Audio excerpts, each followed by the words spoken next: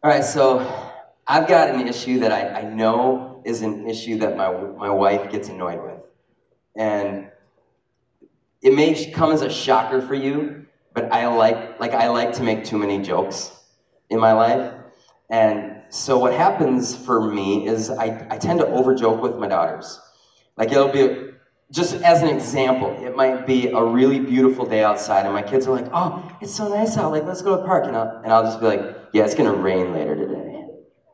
And then Finley goes, "Really, Daddy? Is that real? Is that real?" She has no clue when I'm serious anymore. Like everything I say at this point, she's like, "Is that real? Is that real?" And my wife, I feel bad for her because she's all the time, she's got to be like, "Honey, your father's not a liar. He's not smart, but he's not a liar. He tells you all the wrong things." I've kind of become like the little boy who cried wolf with my kids, I think.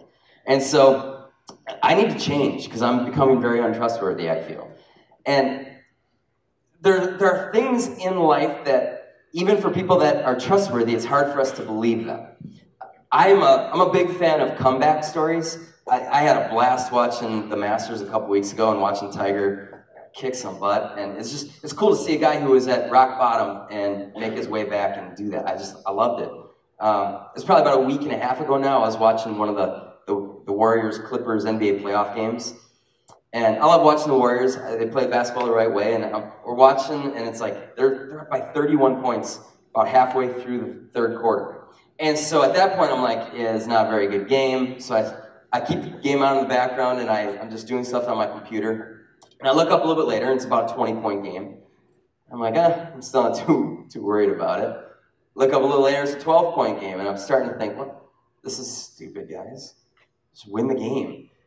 A little bit later, I look up, it's about a 7-point game, and so now I'm kind of back, I'm invested back into the game. And I'm watching it, and sure enough, the Clippers, they tie the game, they send it to overtime, and they win. And it was actually the biggest playoff comeback in NBA playoff history.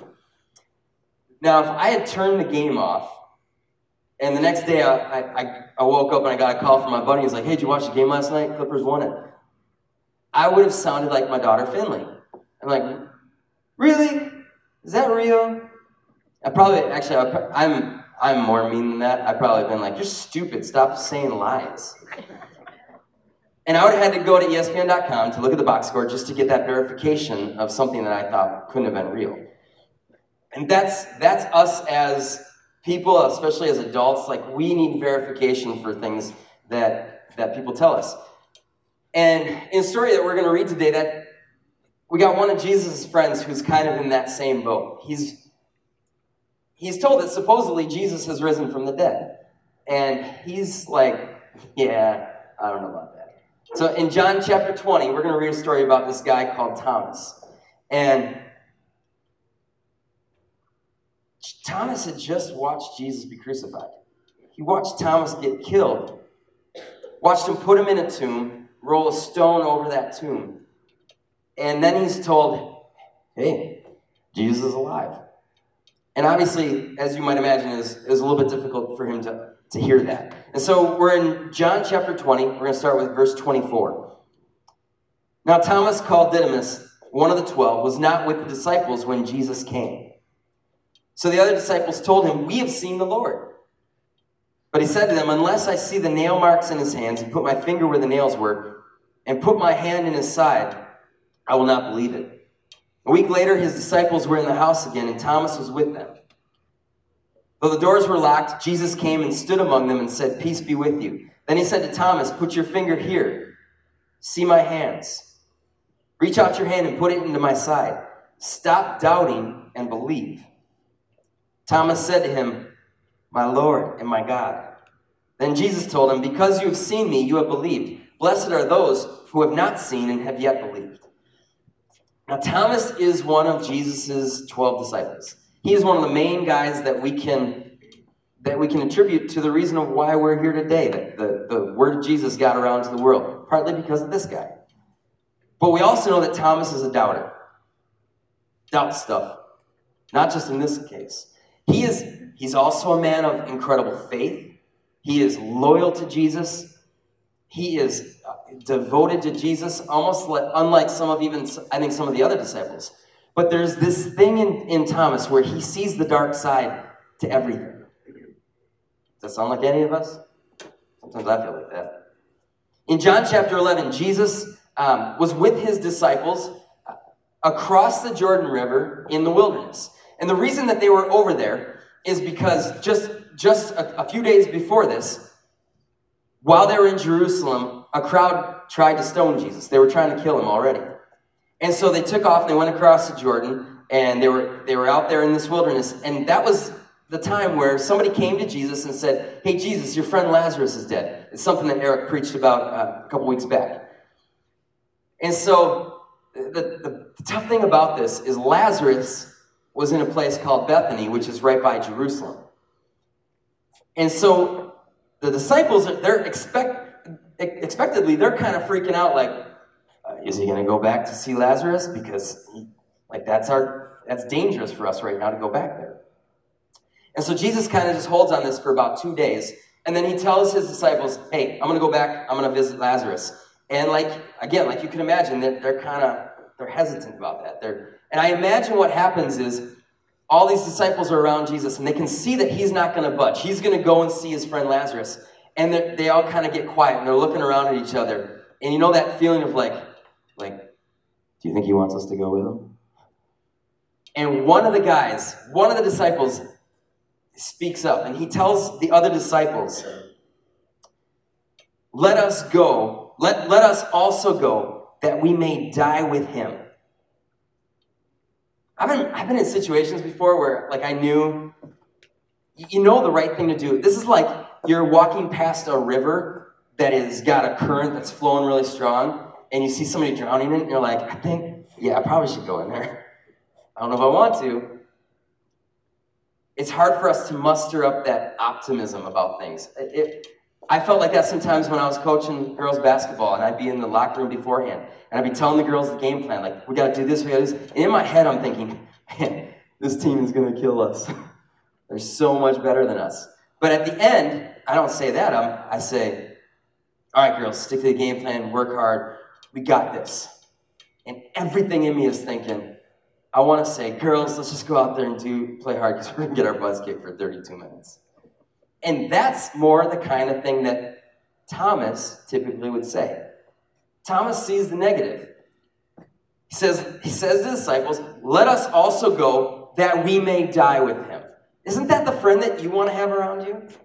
Like, I love that he's loyal. I love that he doesn't care. Like, he fully thinks he's going to die, but he's like, let's do this. So there's something that I can kind of respect in this Thomas.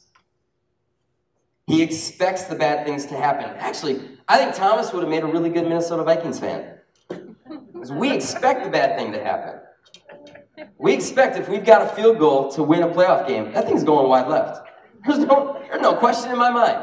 We could be at the 2-yard line with about 3 seconds left to go. We're down 2. We're kicking a 19-yard field goal. I know it's going wide left. I've seen it happen. Thank you, Blair Walsh. I'm still trying to get love in my heart for that guy.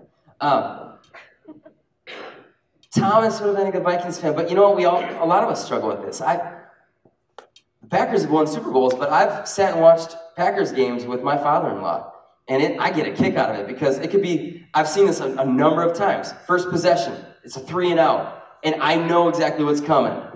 My father-in-law, oh man, doesn't look like it's the Packers' day today. I'm like, dude, it's 3 plays into the game. We have a tendency to be Thomases. Negativity. We're like a bunch of Charlie Browns. I never watched Charlie Brown stuff because it just looked depressing to me. And that's like Thomas. Thomas has a little bit of that in him. But he's always faithful. Even though he's not optimistic, he's always faithful. I can appreciate that about him. I go through my moments where I'm like Thomas. You probably go through your moments where you've got some of that Thomas in you too. The question is there something that can keep us from doubting the good? Is there some way that I can consistently hold on to an optimism that isn't rooted in my circumstances, but that's rooted in what I believe God can do in my life and people's lives around me? So I want us to again look at this John chapter 20. And I want to look at the first verse in particular. I think this first verse that we read, verse 24, it is what everything centers around in this story. says, "Now Thomas, called Didymus, one of the 12, was not with the disciples when Jesus came." There is so much to unpack in just this little sentence. It actually reminds me of a sentence that comes back from 2 Samuel chapter 11. And it's talking about King David. And actually, here's what it says. "In the spring, at the time when kings go off to war, David sent out with the king's men, sent Joab out with the king's men and with the whole Israelite army." What happened is David, a king, was supposed to go to war with his soldiers. And he stayed back. He sent other people out. And probably a lot of us in this room knows what happened at that point. He had an affair with a woman named Bathsheba because her husband was out on the battlefield. In this situation, David wasn't in the place that he should have been, and it cost him. And in this story that we read in John chapter 20, it's the same thing here with Thomas. Thomas wasn't in the place that would have been most beneficial to him. Sometimes becoming who we're meant to be is about as much as where we've positioned ourselves as it is anything else. Kids in youth groups have gotten annoyed with me for like the last 17 years because I act like I'm really annoyed with them when they don't come to youth group or when they don't come to Bible camp or youth convention. I'm kind of annoyed, but it's not annoyance. I probably don't do a good enough job of explaining to them why I want them there. And the truth is I don't want them to experience a kind of a Thomas-like situation. Situation where they could have been somewhere where Jesus could have encountered their life in a way that would have changed them. I don't want them to be somewhere where they're doing things of less significant value than seeing God get a hold of their lives. We have no knowledge of why Thomas, I'm good friends with him. I just call Thomas Tom. I don't know if any preacher's ever done that before. We don't know why Thomas wasn't with the disciples the day that Jesus first came and saw them. See, it was the Sunday night, the very night that Jesus walked out of the grave. Early in the morning, you got some women that are going to the grave, and they see that the tomb is empty, and Jesus talks to them and gives them an encounter. And that night, these disciples, they're in this house. They're kind of locked away in this house because, frankly, they're kind of terrified that the same people who killed Jesus are going to come after them. And so they're hiding away. And Jesus enters into that room, and he presents himself to them. He has an encounter with them.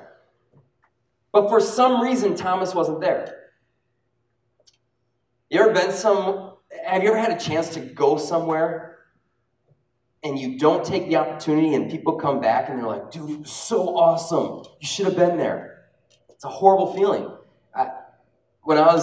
This is probably when I was like 7 or 8 years old. My family, we would travel to the Twin Cities a lot because my grandparents lived there, and there were shopping malls there, and we were from northern Wisconsin, and you could like only shop at a grocery store. And so we'd go to the cities and we'd shop and stuff. We never went to like Disney World. We spent all our money on clothes. It was awesome.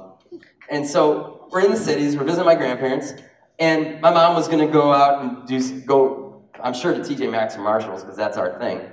And she's like, "Hey, you wanna come?" And for whatever reason, I stayed at my grandpa and grandma's house that day. They had a little red car about this big, and I played with it all the time at their house. That's probably what I did.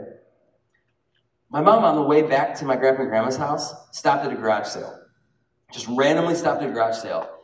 And stopped at this house, and it ended up being Bud Grant's house. You may not know the name Bud Grant.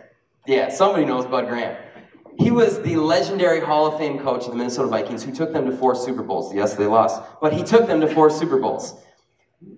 I had a chance that day. I could have met Bud Grant. My mom came home with this huge poster, and it was signed Bud Grant, like, "Hey, Kellen, best wishes, Vikings, Bud Grant." It was cool. But I missed out on an opportunity to meet a legendary Hall of Fame coach because I stayed back. I want you to think about this question for a second. Why is church important? I think that the story of Thomas is part of the answer of why getting together with other believers is actually an important thing. Connecting with people helps us to connect with Jesus on a more consistent basis than I think happens on our own, in our own individual lives. It's because we get together for that distinct purpose. This is why I strongly encourage kids all the time to come to youth group or get to Bible camp in the summer, come to youth convention with us. Because if they weren't at those things, what would they be doing? They'd be at home doing the normal day, everyday things. And the truth of it is a lot of times in our normal everyday life, we're not putting ourselves in that position where God can connect with us. We kind of just, he's outside of our range of thinking a lot of the time. But because we place ourselves in those places where God can connect with us, he's able to connect. It's about purpose. Thomas was actually like that kid who stays home from a Bible camp or from youth group, or he's like that dad who's been working hard all week and he doesn't want to get up and go to church in the morning because he just wants to get some rest, but he's missing out on that opportunity to connect with God. He's like that introverted person who decides that, man, I can't become a part of a small group because I'm introverted and I don't like to be around people, but then they miss out on years and years of people pouring into his life and helping them to get to that capacity that they have to know Jesus better. All of Thomas's friends had an encounter with Jesus on the night that he rose from the dead, and it changed their lives. But Thomas didn't have that encounter. He needed his own experience. We all need our own experience of encountering who Jesus is. He wasn't in that room kind of waiting for a Jesus moment like all those other disciples were. And he was off doing something else. We don't know what he was doing, but he's off doing something else. The last thing that I ever try to do, especially with teenagers, last thing I ever try to do is kind of guilt kids into church attendance or being part of a church experience. But I think we really have to be honest with ourselves about a truth when it comes to meeting together with people who believe in Jesus. It's in moments like that. Those moments are unlike any other moments in our ability to connect with Jesus because it's the purpose, it's what we're designed to do in those moments. You might connect with God on your own, and I hope we all are trying to connect with God on our own time, but there's something about being around other people. The Bible says iron sharpens iron. That small group that you can be a part of sharpens you in a way that you're not going to be sharpened on your own. Being at church, sometimes, like there's a presence of the Holy Spirit when people come together that we can't always manufacture for some reason when we're just kind of on our own. Thomas didn't have that first encounter with Jesus, and what happened was his faith remained stagnant because of it. This is why I think us being together regularly, it matters. Because over time, our faith is encouraged. You know, Thomas is called Doubting Thomas. I think part of what helps us not to become doubters and to be optimistic is to continually be meeting together with other people who are kind of challenging us and sharpening us. There's a reason why Jesus told his disciples before he left the earth, man, I want you guys to get together and I want you to pray every day until the Holy Spirit comes. There's a reason why Paul tells us to never stop meeting together and to encourage each other in the faith. It's because there is something irreplaceable about Christian community. We are not meant to be doing things on our own when it comes to our faith. A Christian community that you might need, it might be being in a church service on Sunday mornings. It might be a small group that you plug yourself into with another group of friends. I want to make sure that you're aware, next week we're going to be starting a new series called Belong. And it's another one of those series where Eric and David and Corey have got video teachings for it. And we've got a book in the back for study guide. Maybe you haven't been in a small group yet. Maybe there's one family here that you're like, man, I'd like to get to know them a little bit. Have them over for dinner. Maybe watch the videos, maybe don't. Maybe just talk through some of the study questions. And I think you'll be amazed that just getting into a conversation that you're not used to getting into, that talking about things, thinking about things that on your own you wouldn't do, it may connect you to God in a way that you wouldn't have expected. The Christian community that you might need might be getting together with one other person or a couple people for a Bible study once in a while. But once a month or twice a month, I've been getting together with a kid from our youth group named Jack, and we've been going through the book of James together. And it's so cool because we talk, as we're talking through it, I probably do most of the talking because I'm a preacher and that's what we do. But as we talk, things come out in that conversation that I wouldn't have gotten to if I was just reading through James by myself. There's something about that connection with people that connects us to God. Maybe the Christian community that you need right now is, we got a thing called Right Now Media. It is an online platform to watch videos, whether there's Bible studies, there's marriage studies, there's all kinds of cool stuff on this. And I think you're going to have my email address up there in a second, hopefully. It's kellenanderson@centralwire.com. All you need to do is email me, hey, Kellen, that Right Now Media thing sounds interesting. Give me the information. I'll send you the information so you can get on there. But that's actually a way of getting some Christian community, of having some great teachers and preachers speaking into your life while you're at home, just on the internet. We need Christian community. But if we're honest with ourselves, we don't put ourselves in the place where we should probably even expect that God is going to give us a faith that is different, that matters. Should I really be surprised if I'm not connecting, if I'm not putting myself in a place where I will be able to connect with Jesus more easily? Should I be surprised when I'm struggling in my faith, when I'm having moments of doubt, when optimism isn't there? Should we really be surprised that Thomas, a guy who struggled with pessimistic attitudes all his life, should we be surprised that he struggled and he doubted when he wasn't in that room seeing Jesus for the first time like his friends were? As a parent of 4 kids, this isn't something that I like to admit, but it's tough for me sometimes, for me and Crystal, to find times where we just connect.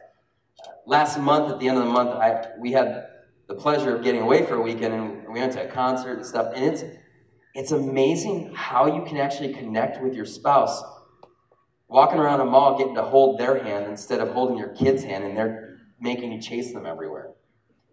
We need to get ourselves in places where we can connect with our spouse, and the same thing with Jesus. We need to get in places where we can connect with him, where that connection is more likely.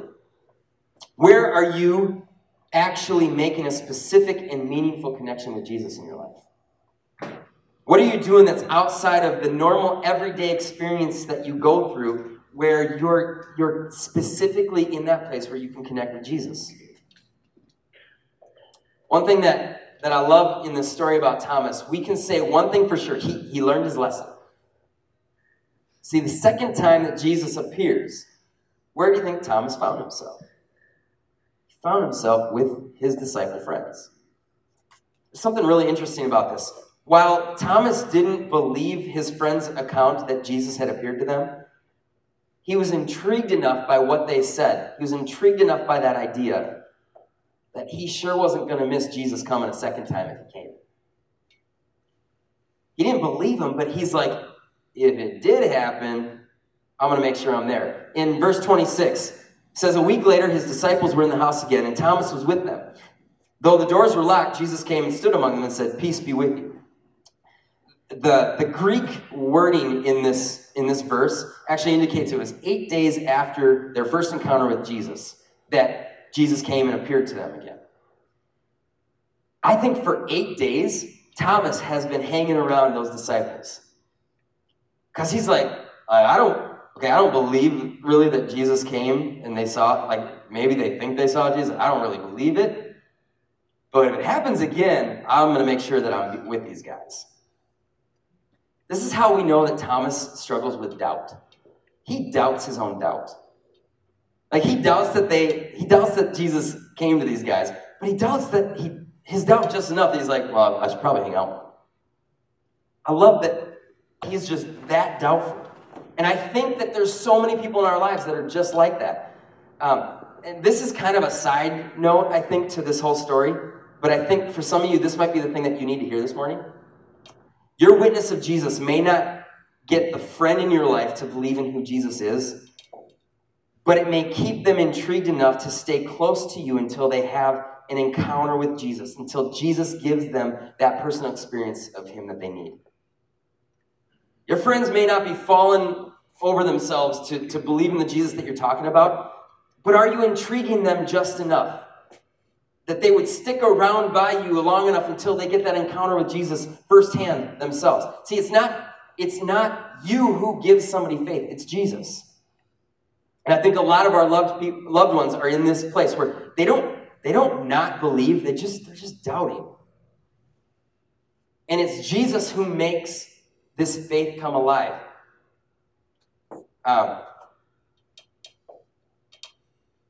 You might be the Thomas in this situation, though. You're the one that's struggling with doubt. Maybe you are finding gloom and darkness when everybody else around you, it seems like they find hope. Maybe you've tried to see Jesus for who he is, and it's just like he never gives you enough to completely buy into it. Maybe you want to believe that Jesus has your best interests in mind, but time and time again, it's like you're getting let down, and you're just at the point, I just don't know if God even cares. I think there's a couple things that Thomas does, and we find it in this story, that can help every single one of us when we're in those moments where we just can't find the good in this world. Because we've all been there. First thing is, place yourself in the presence of people who see and know Jesus. I've grown up in the church. My dad was a pastor.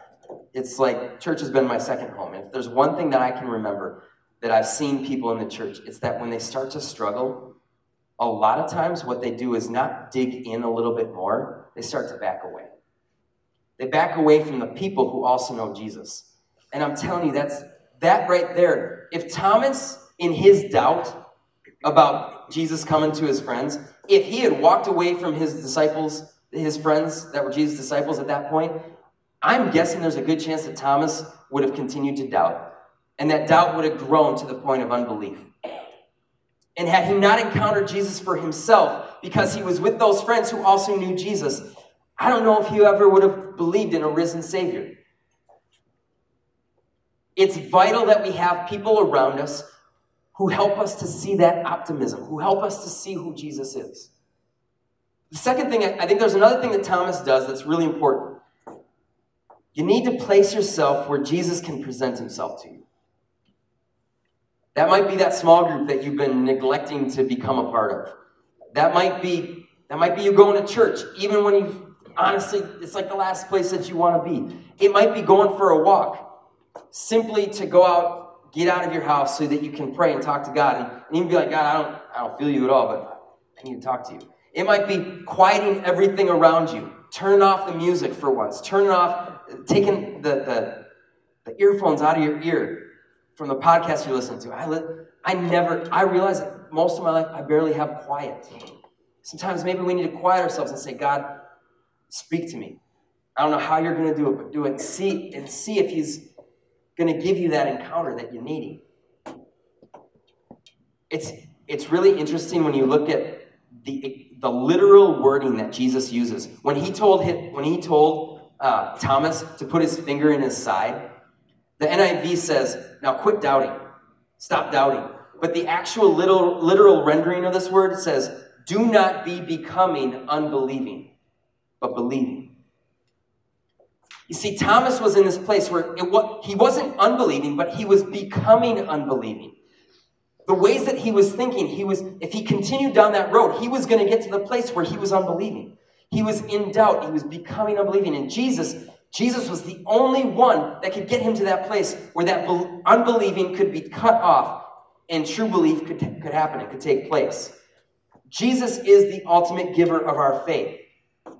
It's hard for somebody like Thomas to believe that a guy could raise from the dead. But in verse 27, we see that Jesus actually obliged to Thomas's needs for what he needed to be able to believe. He let him put his hand in the side where that sword had gone in. And then Jesus says a really powerful sentence. He says, because you have seen me, you have believed. Blessed are those who have not seen and have yet believed. Right here, Jesus' words indicate to you and to me that it is possible for us to believe in things that we do not see.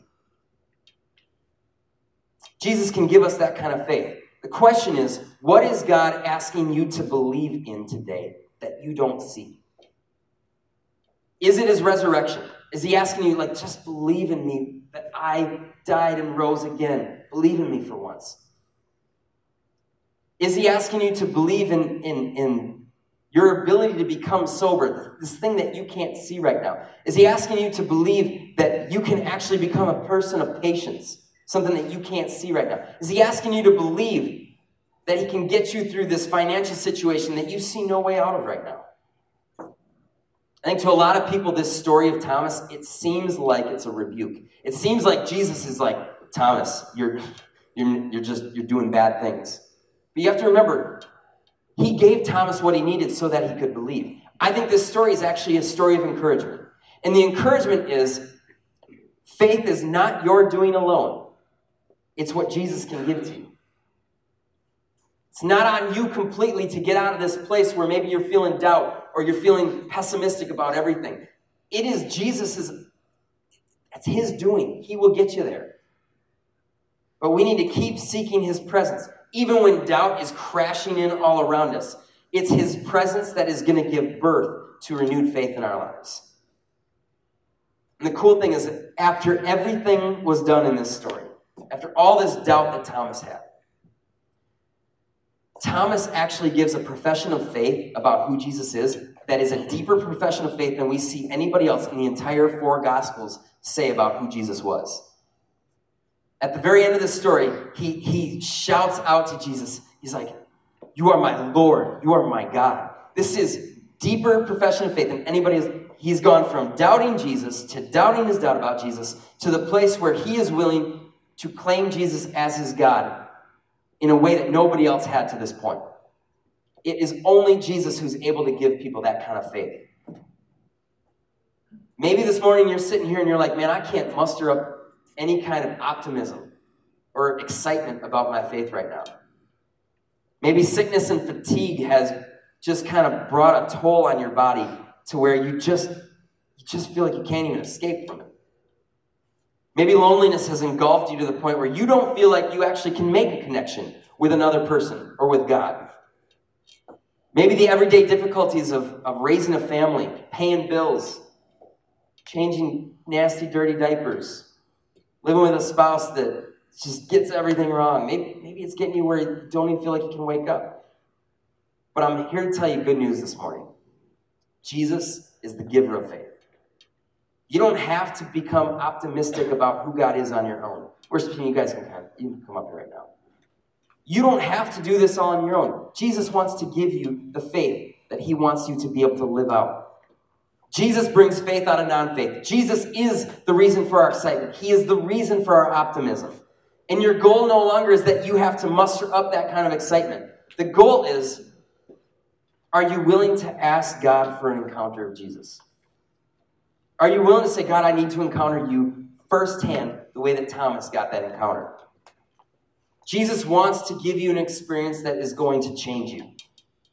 He was willing to let Thomas put his hands in the holes in his side to give him an experience. Do you need that kind of experience of Jesus today? It really just starts with us asking God for that experience, that he would meet with us, that he would give us an encounter of who he is. And he's the one who will give us that faith. Do you need that kind of Thomas experience this morning? Do you need God to come in and renew your faith, to give you excitement that's just been missing? When I pray today, I want to ask you just to ask God to give you that encounter. We're going to worship for a while at the end of service here. And ask God to give you an encounter of who he is that would change you the way that Thomas was changed. Let's pray.